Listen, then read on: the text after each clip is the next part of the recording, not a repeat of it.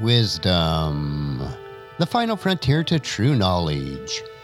Welcome to Wisdom Trek, where our mission is to create a legacy of wisdom, to seek out discernment and insights, to boldly grow where few have chosen to grow before. Hello, my friend. I am Guthrie Chamberlain, your captain on our journey to increase wisdom and create a living legacy.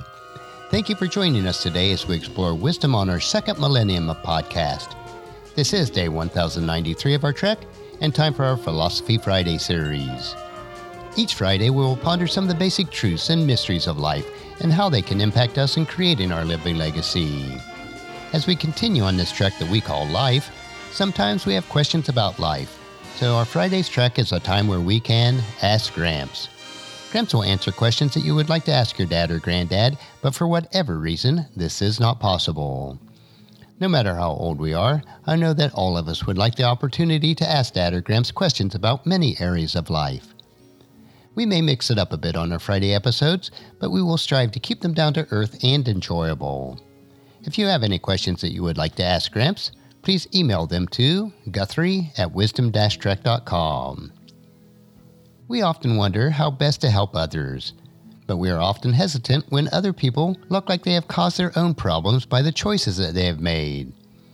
The fact is that we don't know what others are struggling with and need to be very careful about judging others and more willing to help them.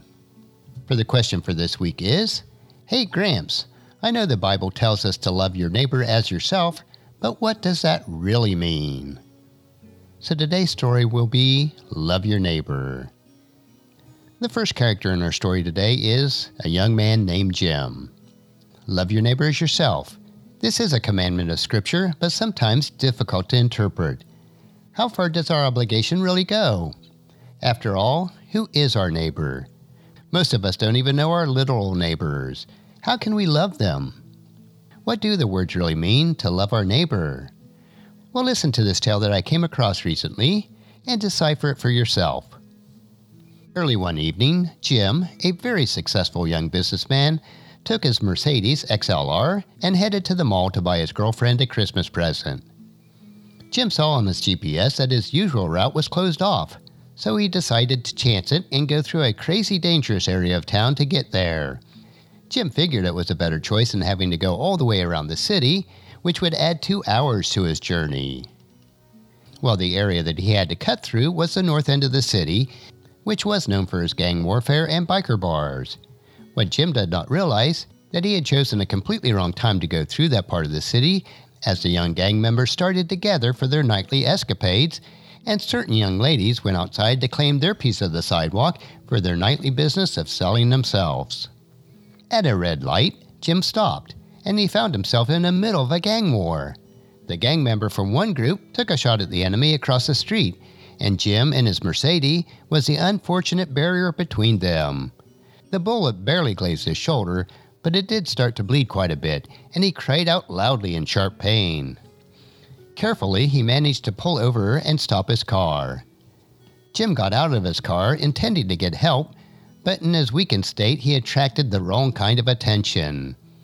A couple thugs looking for some quick drug money noticed his stupor and decided that it would be easier to rough him up than try to break into a store. They also noticed that his car keys were left in the car and his car was running close by, and they put 2 and 2 together. Soon he was laying there, without his car, without his cell phone, and without his wallet. They left him battered and bruised, and he was still bleeding. By the time the thugs drove off, Jim was in really rough shape and lay smashed dirty on the sidewalk. Jim managed to pull him over to the edge of a building and laid there for what seemed like hours, but it was really only a few minutes. Jim looked up and was thrilled when he saw what appeared to be a pastor from the local church walk by. "Help me, Pastor," he cried out feebly, but the pastor crossed over to the other side of the sidewalk and did not even look his way. But what was the pastor's perspective on this? The pastor did not usually walk this way, but he was on his way to a board meeting for all the churches in his district. Unfortunately, it was one of the rougher areas of town, and the pastor really wasn't comfortable in this environment. The pastor wished he had been able to find parking closer, but he had been forced to walk several blocks to his destination. The pastor saw the young man lying there against the building a few feet away and felt very nervous. Who knows what that man had been drinking in order to be so intoxicated? Often these people are dangerous and unpredictable. Just for security's sake, he crossed over on the other side of the street.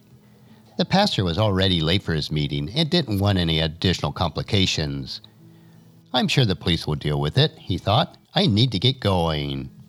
A faint wave of guilt washed over him, hoping that the man would be okay, but the pastor quickly told himself that he was not responsible for saving the entire world. They have people for that, he thought. It's not my calling. The next person that walked by was a church lady. About a half hour later, a very frequent church-going lady walked by in a rush. She was carrying a big Bible, and Jim thought that she would surely help him. He tried to call out to her, but she did not help. Instead, she put her nose in the air and quickly walked away in horror and disgust. The woman had lived on this street for many years and had seen this part of town decline in the last decade. What had once been a hard-working, respectable part of town was now overrun by hookers, pimps, and drug addicts. Every day she heard more horrors on the nightly news, and it made her sick about it. She had once been proud to live here, but now she lived in fear. When she heard the young man call out to her, she was sure that he would be begging for money to buy some more booze. She was tired of being lambasted by the welfare-dependent bums. She looked at him in disgust and anger at the way the country was going. She hurried home to her little apartment, safe with bars on the windows and a good security system. She knew that she shouldn't have gone out so late in the day. And after this, just as Jim was almost passing into unconsciousness, he caught a glimpse of a rough-looking man with a long beard and tattoos. He was in a jean vest covered with decals and very tight pants. Jim would have been normally afraid of a biker-looking man under the different circumstances, but he had no fear left, only empty curiosity. In his stupor, Jim thought, I wonder what kind of bike he rides. The man, who was dressed like a biker, parked his Harley-Davidson and decided to hoof it off to the bar, where he was going to relax for a few hours. He had had a very hard week at the mill and was looking forward to forgetting his troubles with some good friends. Later, the biker thought he would grab a cab and pick up his bike in the morning. No one on the street would dare touch it because they knew him. As the biker neared his destination, he noticed Jim, who looked like he had been beaten up really badly. Feeling sorry for him, he went over and gently felt his wrist. Yes, he was still breathing. Are you okay? He whispered, not wanting to startle him. Not really, Jim replied. Let me call you an ambulance. You look like you're in pretty bad shape. The biker used his cell phone to call 911 and waited with Jim until they arrived, and then he paid the ambulance driver the $500 fee to take Jim. Take my cell phone, he told Jim, and use it to call your mom or dad or girlfriend about where you are. And here's a couple $100 to tide you over until you get all your ID straightened out. Sorry for what happened to you, man. Those guys were really thugs. Jim left in the ambulance and went to the hospital. He used the cell phone to call his family and friends, the police, and afterwards he called the biker to give him back his cell phone. How can I repay you? He asked. Oh, don't worry about it, the biker told him. There are still a few good guys left in the world. So the question really is, who is your neighbor? 3 people passed our young man and saw 3 different things.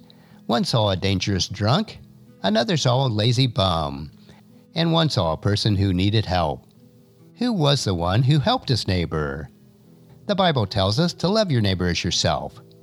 Who is your neighbor? Think about this tale and discover it for yourself. And most of you probably realize that this tale was an adaptation of the parable told by Jesus, which is recounted in Luke chapter 10, verses 25 through 37. So here's a story told by Jesus in the scriptures. One day, an expert of the religious law stood up to test Jesus by asking him this question. Teacher, what should I do to inherit eternal life? Jesus replied, What does the law of Moses say? How do you read it? The man answered, You must love the Lord your God with all your heart, with all your soul, all your strength, and all your mind, and love your neighbor as yourself. That's right, Jesus told him. Do this and you will live." The man wanted to justify his action, so he asked Jesus, "And who is my neighbor?" Jesus replied with his story. A Jewish man was traveling from Jerusalem down to Jericho, and he was attacked by bandits. They stripped him of his clothes, beat him up, and left him half dead beside the road. By chance, a priest came along, but when he saw the man lying there, he crossed over to the other side of the road and passed him by. A temple assistant walked over and looked at him lying there, but he also passed by on the other side. Then a despised Samaritan came along. When he saw the man, he felt compassion for him. Going over to him, the Samaritan soothed his wounds with olive oil and wine and bandaged them. Then he put the man on his own donkey and took him to an inn where he took care of him. The next day he handed the innkeeper 2 silver coins, telling him, "Take care of this man, and if his bill runs higher than this, I will pay you the next time I'm here." Now which of these 3 would you say was a neighbor to the man who was attacked by bandits? Jesus asked. The man replied, "The one who showed him mercy." Then Jesus said, "Yes, now go and do the same."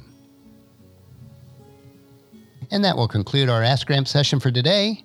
Join us again next Friday for another question on our Ask Gramps episode. Our next track will be Meditation Monday, where we will help you to reflect on the most important areas of life. So encourage your friends and family to join us, and then come along with us on Monday for another day of Wisdom Trek, Creating a Legacy. If you'd like to listen to any of the past 1092 daily treks or read the associated journals, they are all available at wisdom-trek.com. And I encourage you to subscribe to Wisdom Trek on your favorite podcast player so that each day will be downloaded to you automatically. And thank you so much for allowing me to be your guide, your mentor, but most importantly, I am your friend as I serve you through the Wisdom Trek podcast and journal. And as we take this trek of life together, let us always live abundantly, love unconditionally, listen intentionally, learn continuously, lend to others generously, lead with integrity, and then leave a living legacy each day. I am Guthrie Chamberlain, reminding you to keep moving forward, enjoy your journey, and then create a great day every day. See you on Monday.